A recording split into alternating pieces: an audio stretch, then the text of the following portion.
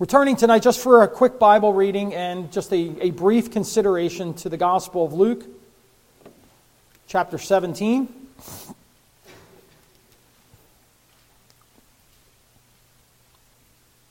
We'll begin our reading in verse 11.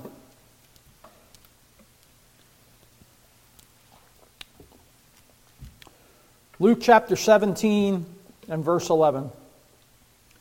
And it came to pass, as he went to Jerusalem, that he passed through the midst of Samaria and Galilee. And as he entered into a certain village, there met him 10 men that were lepers, which stood far off. And they lifted up their voices and said, Jesus, Master, have mercy on us. And when he saw them, he said unto them, Go show yourselves unto the priests. And it came to pass that as they went, they were cleansed. And one of them, when he saw that he was healed, turned back, and with a loud voice glorified God, and fell down on his face at his feet, giving him thanks. And he was a Samaritan. And Jesus answering said, Were there not 10 cleansed? But where are the 9? There are not found that returned to give glory to God, save this stranger. And he said unto him, Arise, go thy way, thy faith hath made thee whole. Amen. One there reading in verse 19. I was thinking about this passage. I told some of the brethren tonight, the only way to limit me and how much I can say is to go up with no notes sometimes. Having a few notes isn't good enough sometimes. I take too many liberties. So maybe the way to safeguard a more brief message is to have no notes. And so I was meditating on this passage this afternoon and thought that this would be just a good word to bring at the end of a Thanksgiving service. When I was younger, still Roman Catholic, very young, 6, 7, 8 years old, can't remember the exact age, I remember watching the movie Ben-Hur for the first time. And of course, when you're that age, you watch Ben-Hur for one reason, and that's the chariot race, right? That's the exciting part for a little guy, to see the exciting chariot race. But there was another part of the movie that I remember that terrified me. I actually had a bad dream about it after I watched it. And it was the scene when the keeper of the jail was ordered to go in and retrieve Judah Ben-Hur's mother and sister out of the jail cell. And when he went in, you didn't actually see them, but the look on the face of the jailer told the story. Something terrible had happened to his mother and his sister. And you learn later in the movie, the thing that horrified them was that they had contracted leprosy. It's hard for us to relate to leprosy today. We can relate a little bit to the effects that transpired or the results that transpired upon the leper. They were ostracized. They were cut off. They were quarantined, if you want to use that term. A couple years ago, we would not have known what that word meant in experience, but now we do. So in a small way, we can begin to understand what it meant for someone if they contracted leprosy. 2 chapters in the book of Leviticus, I think it's chapter 13 and chapter 14, are given over to the process of dealing with lepers in the congregation. 2 chapters in God's holy word he gives over to dealing with lepers. Naaman, the Syrian, it's one of the greatest stories of the Old Testament, one of the greatest accounts of the Old Testament. The beginning of that passage in 2 Kings chapter 5 goes through all of Naaman's accolades. He was this mighty man of war. He was honored by the king. All these things that it says about Naaman. But then the end of the verse says, but he was a leper. In other words, it didn't really matter everything that he did, everything that he had, because he was a leper. It was a death sentence. Slow, agonizing death. That was what Naaman had to look forward to. Cut off. The worse it got, the more cut off he would be from his own people. And if you were a Jew that contracted leprosy, then you were Levitically unclean, ceremonially unclean. You could not worship.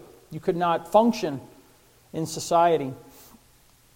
The passage we read tonight deals with these 10 lepers and their seeking of Christ to be healed. I just want to give you 3 thoughts from this passage that we may be able to take with us. The first thought from this passage that we read is that these 10 lepers that were cleansed all had much to be thankful for. We just went through the effects of leprosy and what it meant in society. To be cleansed from leprosy was restoration. Restoration to your family, restoration to society, and restoration to worship. You took up your place once again in society. Each one of these men had a lot to be thankful for. You know, leprosy, I think that's why 2 chapters are given over to it in the book of Leviticus. Leprosy is one of the greatest pictures in the Scriptures of the effects of sin and what sin does in cutting us off from fellowship with God. And the need for cleansing, and specifically the application of the blood in order for the leper to be cleansed. They say it's a picture of sin. And when someone was cleansed from leprosy, it's a reminder to us that only the Lord can forgive sins. And so even in this picture form, this story form, we can apply this in a greater sense. These 10 had much to be thankful for. We, as God's people, have been cleansed from spiritual leprosy. And only the Lord can do that work through the shedding of His blood. And so they had much to be thankful for. So do we tonight. But when you go on and read the passage, secondly, you read that 9 did not return thanks. They did not return thanks. The word thanks is used in verse 16. It fell on his face at his feet, giving him thanks. The 1 came back, and we'll get to that in a minute. But 9, they did not return to give thanks. They did not return to give thanks. You know, there are so many things in our life that we neglect to praise the Lord for. So often we focus on the negatives in life, and yet we don't take a step back and, like David says, see the Lord's goodness and mercy following us all the days of our life. These 9 were just cleansed from their leprosy, something that they could not achieve in and of themselves. And yet, in their joy, maybe they were just so joyful that they ran to tell their family. We don't know. Maybe they ran to tell their friends. Maybe we're too critical on them. I don't think we are, and I don't think that was the case.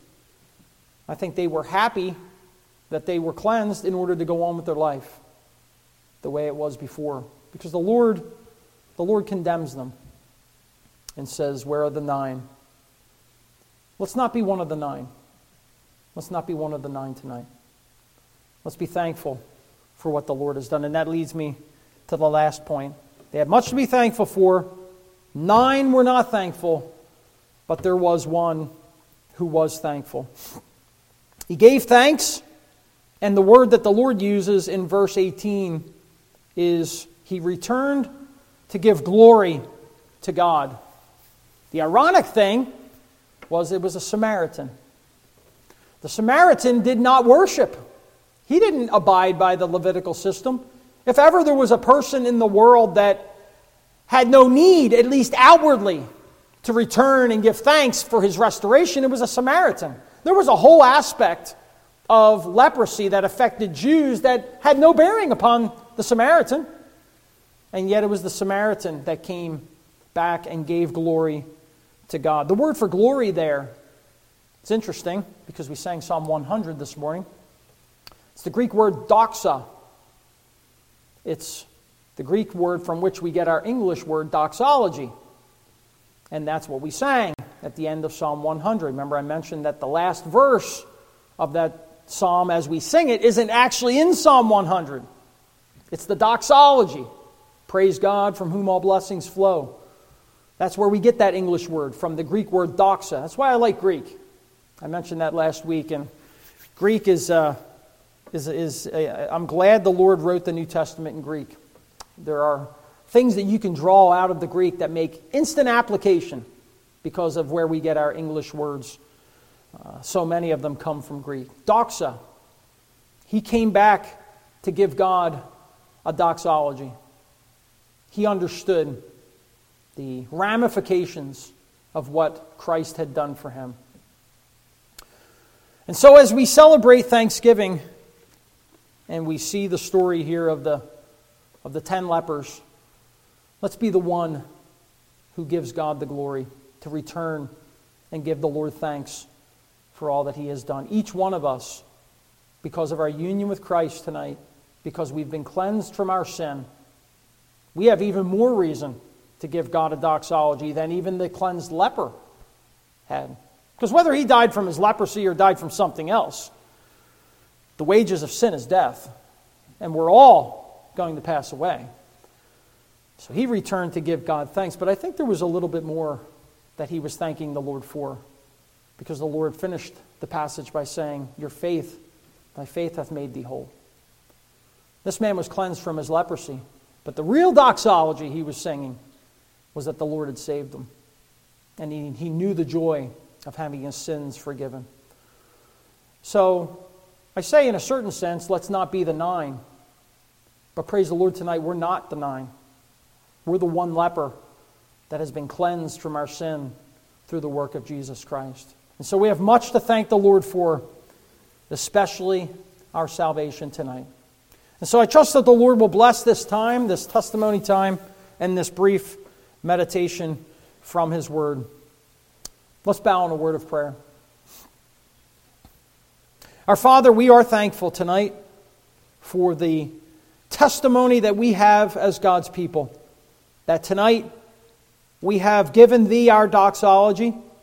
We have returned and thanked Thee once again that we have been cleansed not just from an outward disease, but we've been cleansed from that inward disease, the corruption of the heart, the deadness of the soul. Lord, we're thankful tonight that we can give Thee the doxology of one who has been set free, redeemed by the precious blood of Christ. So, Lord, bless us tonight. Bless our fellowship. And as we proceed through the week to this special time of the year, we pray that we would have hearts that are bubbling over and thankful for all that Thou hast done for us. We pray in Jesus' name. Amen.